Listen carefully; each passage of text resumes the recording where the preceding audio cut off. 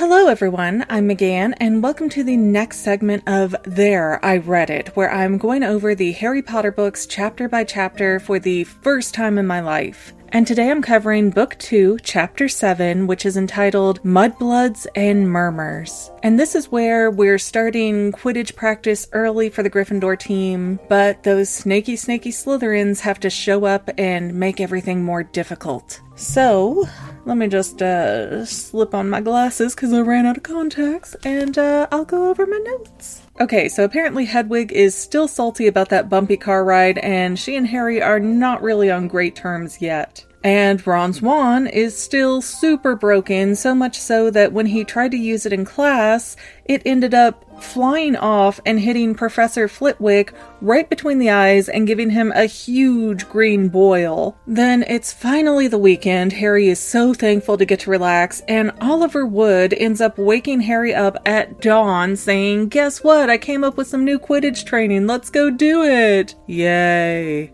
And Colin Creevey is still around. He is showing up everywhere that Harry is, and he's like a super fanboy. He just loves Harry, and he's so excited to be around him and to learn everything he can from him. And they actually use Colin as a way to seamlessly reintroduce like what Quidditch is and what the rules are. It was a very clever way to do it because Colin, being a first year and being from, the normal world like Harry was, he has no clue what's going on. So when he's telling Harry that he doesn't really understand the rules for Quidditch, Harry starts explaining them to him. And it's a really smart way to recover everything by bringing in this outsider who knows nothing, because then all this stuff can get explained without it just seeming like, oh, we're retelling this for the benefit of the reader and it's kind of lazy writing. But Colin, being in Harry's position from last year, it really makes it much more of a smooth transition to re-explain so many things. And of course, it's all things that people who read the first book know, but maybe you didn't read it, or maybe it's been a few years and you're kind of fuzzy on things.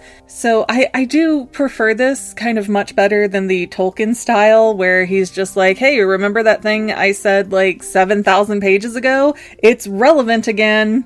But yeah, I don't know whether you love or hate J.K. Rowling. She does have a very nice touch with her writing style. And I was also kind of wondering here while reading this chapter, are there no substitute seekers or, substitutes for any of the positions? Most sports teams, I guess, at least in America, I can't really speak for European sports teams, but we tend to have like a third to half of the team sitting on the bench at any one time so that you can substitute people. I guess that's not how Quidditch goes though, because they do say that Harry was unconscious for the last game of last year's season, so they had the worst defeat. Gryffindor had the worst defeat that they have seen in 300 years.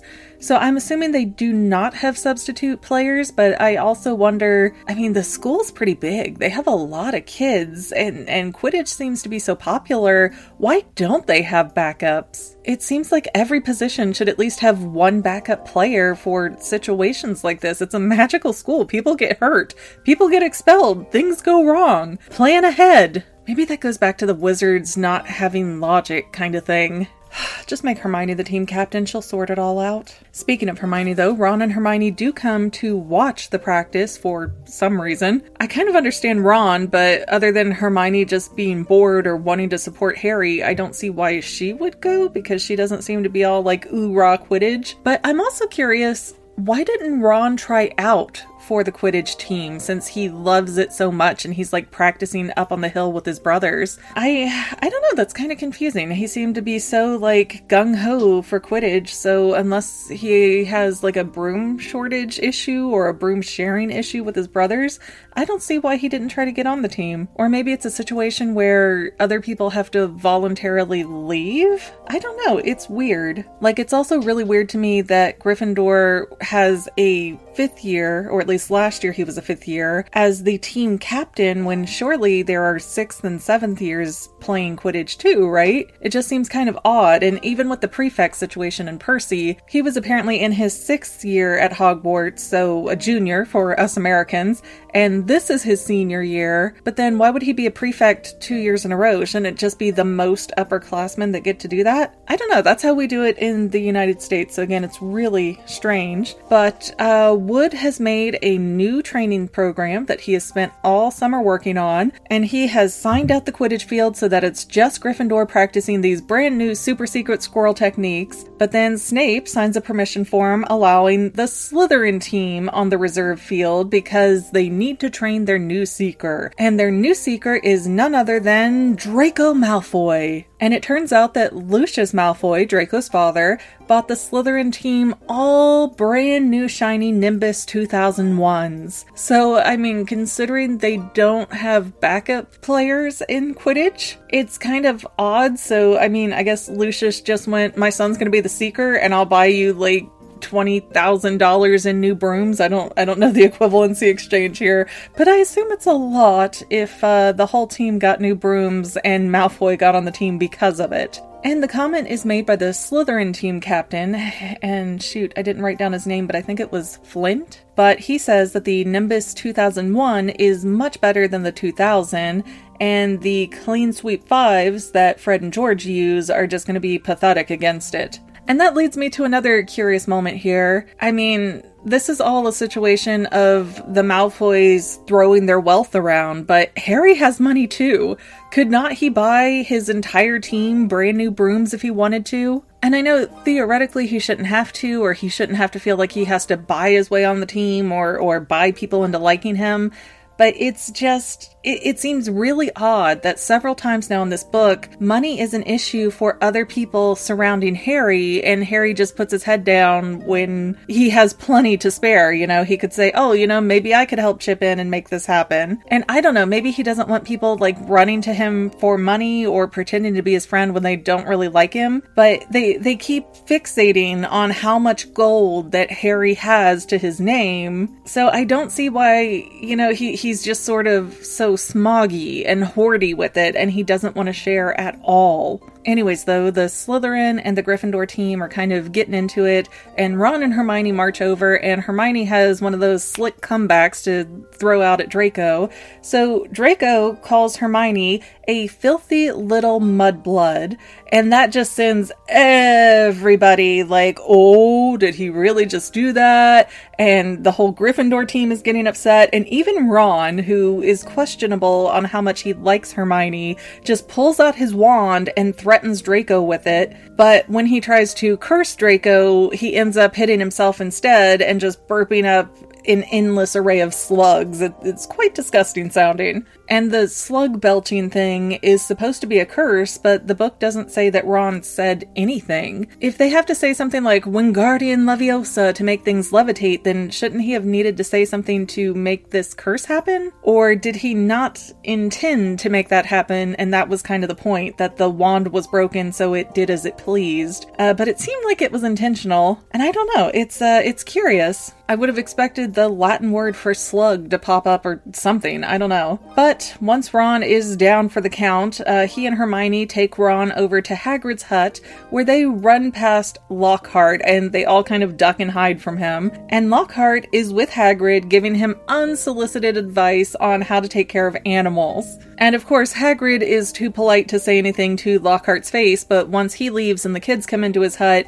he's like, yeah, I really don't believe anything that he did is true or accurate. I think he's making it all up for attention kind of a thing. So I'm pretty sure, now that two different characters have thrown that out there, it's going to be an established fact later in the book. And apparently, Lockhart was the only one to apply for the Defense Against the Dark Arts position, and that it's getting harder and harder to find people to apply for it because the position seems to be jinxed in some way because no one can last in it for very long. Which would make me also think, why would somebody as egocentric as Gilderoy Lockhart want to apply for Defense Against the Dark Arts? Because, I mean, yeah, status-wise, that makes him look like, oh, so heroic and all that, but if it truly is some kind of cursed position, then I don't see him trying to ever endanger himself. So it just seems like a really strange thing to choose to do. Oh, and while he is vomiting up slugs, Ron is so disgusted by the term mudblood that he manages to explain what it is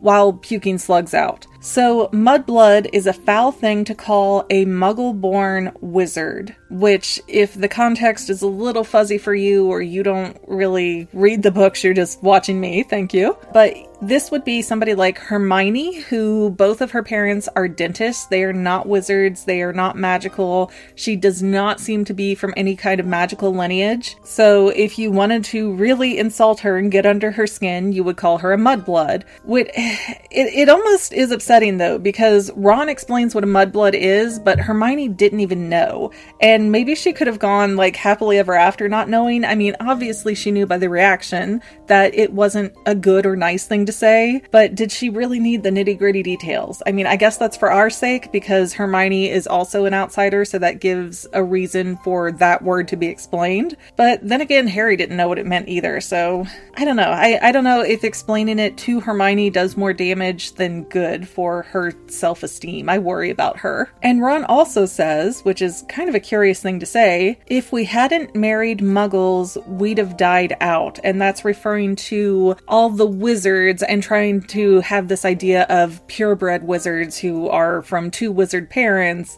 and how that's not really possible or feasible because they would have, eventually narrowed down that gene pool until there was nobody left to breed with. We'd end up having cousins with cousins and sisters with brothers. It would get very Game of Thronesy pretty quick. And Hagrid does mention in passing that Ginny was searching around his house, and he thinks it was because she wanted to accidentally stumble into Harry. But it's time to leave Hagrid. The kids are starving. Ron is still kind of belching up slugs, but it's really tapering off. It's not as crazy as it was. And McGonagall shows up and says, "Ron, your detention is going to be with Mr. Filch to polish silver in the trophy room, and you can't use magic. And Harry, you get to go with Gilderoy Lockhart and answer his fan mail," which is probably the best/worst punishment Harry could get. And I wonder if Lockhart asked for him to serve that detention duty answering fan mail because of what Hagrid said. Because Hagrid, I guess, was getting irritated with Lockhart, and he told this narcissistic maniac that, well, Harry's more famous than he'll ever be. And I wonder if that just kind of set Lockhart off, so he was like, I'm gonna have Potter answer my fan mail so he can see who the alpha dog is. I feel like that would be in line with his personality, but I don't know how long ago he requested said detention. But while Harry is answering fan mail and the time is just trudging on, he suddenly hears a voice that Lockhart doesn't hear, and the voice says, "Come to me.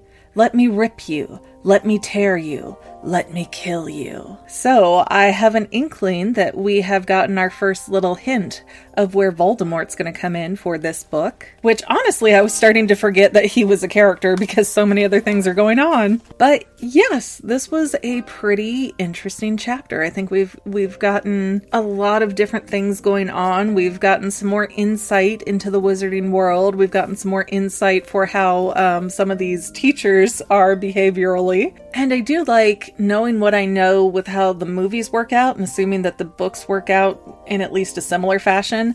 I was kind of happy to see that Ron has his father's sense of I love muggles, and he was very defensive of Hermione and of wizard-muggle relationships and things like that. Like it wasn't beneath him for, oh gosh, I don't think biracial would be the right word, but bi-magical?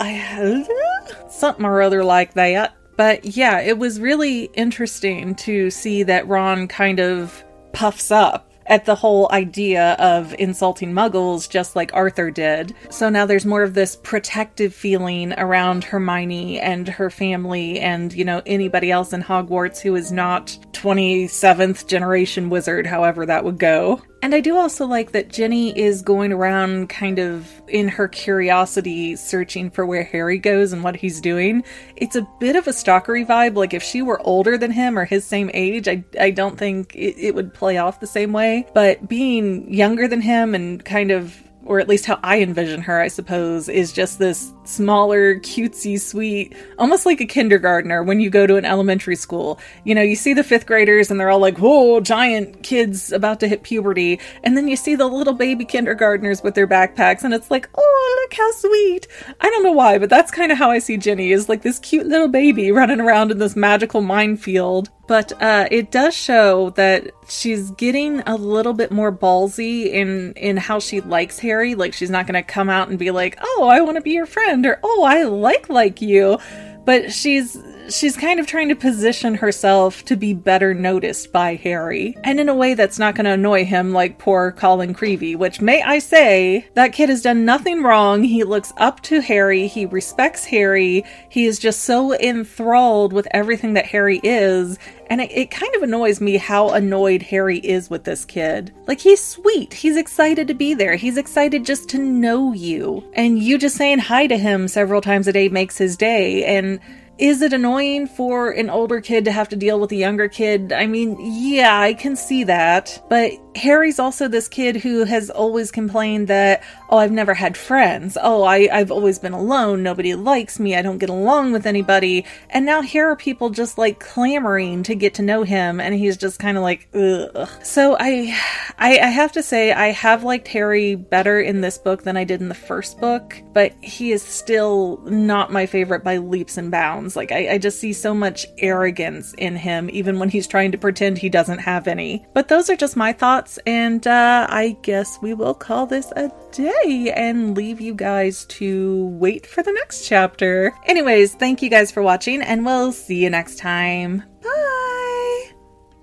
Well, family members, we're almost done, but I want to invite you to hang out with me in some other places. I'm on Twitter and Instagram as my own personal self, and I have a Facebook page too, but I mostly just post photos over there. And sometimes people say, hey McGann, I want to mail you something. How do I do that? Easy. Just click the About tab on my channel page, and my most current P.O. Box info will be right there. I also run another channel, The Family. It's really a hodgepodge channel where we might post anything. Oh yeah, and I also sell shirts and stickers and stuff with the Family and the Fangirl logos. If that is your cup of tea, I have a link in every description of every video. Finally, if you want to help out the Fangirl channel and make sure I'm putting out video essays for years to come, the best way you can help is by subscribing and watching more of my videos, whether they're new, old, whatever. Maybe even share one or two on social media, help spread the word. People who watch to the end of videos like you helps to tell the site, hey, this is a good video, we should recommend it to other people. So if you made it this far, leave me a comment of something like, hey, I made it to the end. Love ya. See you next time, family members. Bye.